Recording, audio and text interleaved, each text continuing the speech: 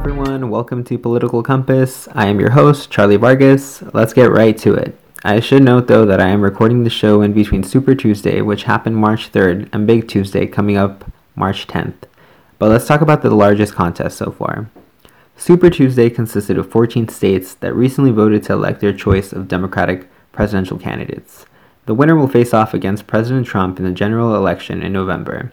Former Vice President Joe Biden benefited greatly from his upset in South Carolina. On the eve of Super Tuesday, presidential candidates Pete Buttigieg, Senator Amy Klobuchar, and Beto O'Rourke endorsed Biden at a Texas rally and dropped out, giving him the support for the nomination. In just 72 hours, the moderate wing of the Democratic Party consolidated their strength, giving Biden the much-needed momentum who weeks ago was considered an unviable candidate.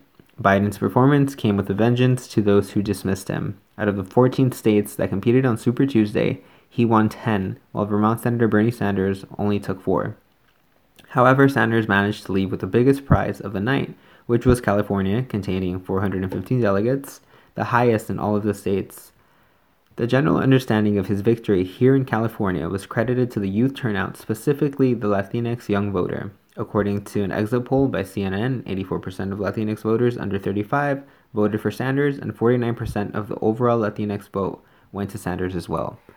The campaign was counting on the youth vote as a strategy that called for expanding the electorate and involving them in the voting process, which without a doubt carried him through the Golden State. Being a student at San Diego State University, I wondered how many people on campus voted and how they felt about the news. I went to a watch party at our student union where students gathered around a big screen and lined up for pizza as the results came in for California. I talked to a few of them to get their reactions to see how they thought the night was going. If I can just get your first and last name and year and major. Isaías Ortiz Vázquez. I'm a history major, 4th year.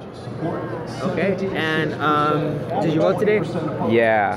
Did you vote by mail or in person? By mail. By mail, okay. And then are the results kind of what you hoped for? Did you vote for Bernie like these people too? What did you vote for? I voted for, I guess, Joe Biden. I voted for Joe Biden. All right. I mean, not what I was expecting, but I mean, I heard all my friends voting for Bernie, so I was expecting him to win because everyone around me was voting for him, but I'm surprised. Yeah. My name is Lisa Donahoe. Right now, I'm kind of just like doing art and journalism. Did you vote today? Yes, I did. Okay, did you vote by mail or in person? In person, right over there at Montezuma Hall. Okay. Are the results of what's come out so far what you hoped for? Why or why not? No, because Joe Biden is winning, and he is not what we want at all. Okay. Who did you vote for? Bernie Sanders. Bernie Sanders, okay. Regardless of who wins today, do you plan to vote in November? If Bernie wins, I will, or if he gets the nomination, I will vote in November. If he does not, I will not vote. I'm Rexel Joan DeLeon. I'm a first year, and my major is choir, like music. Okay, and then did you vote today? Yeah, I did. Okay, did you vote by mail or in person? In person. Okay. And are results what you hoped for or didn't? Why or why not? Yeah, I mean, I voted for Biden, and so far that's what I'm seeing, which is like kind of surprising. Why did you find this surprising? Because I really thought that Bernie was gonna pull through. And honestly, that's why I voted today. Because I was like, oh shit. I was like kind of watching along and like knew what was kind of happening. And then I was at work and I was like, you know, we need to go. We need to go.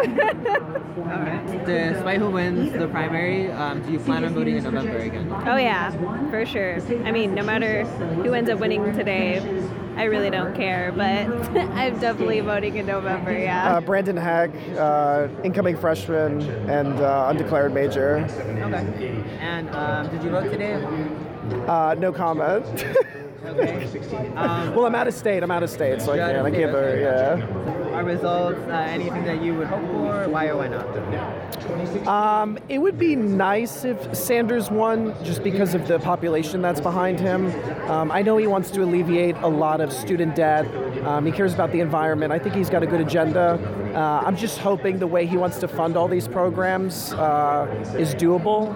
I think it's a little idealistic, but I also think that's what it takes to have a liberal leader in this country. So not necessarily a bad thing. My name is Leonor Rodriguez. I'm a fourth-year history major. Okay. And did you vote today? Yes, I did. Okay. And did you vote by mail or in person? I dropped off my mail ballot. Okay. Yeah. And are the results anything that you hope for today? We're just waiting to see if Bernie Sanders is in the lead in California, because that would make a big difference. And I'm hoping that he is, just because I'd really like to see a change in our presidential elections this time. My original candidate was the Buttigieg guy, but of course he dropped 2 days ago, and I really had to investigate who would really satisfy all what I hope for America. Yeah. Okay. And then, regardless of who wins today, you still plan to vote in November? Yes, of course, I will definitely.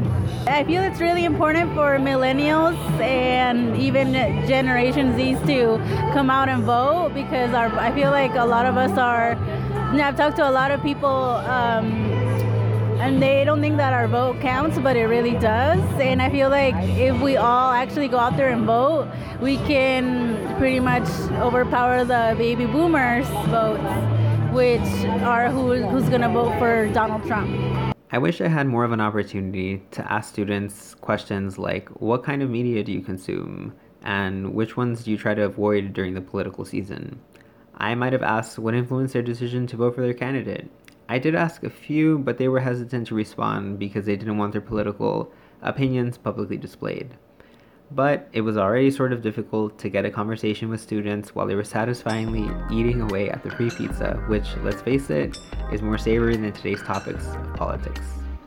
Thank you so much for tuning in. If you like today's show, be sure to rate it and subscribe wherever podcasts are available. Be sure to also follow me on Twitter at CharlieVargas19 for more of my work and commentary about developing politics. Until next time.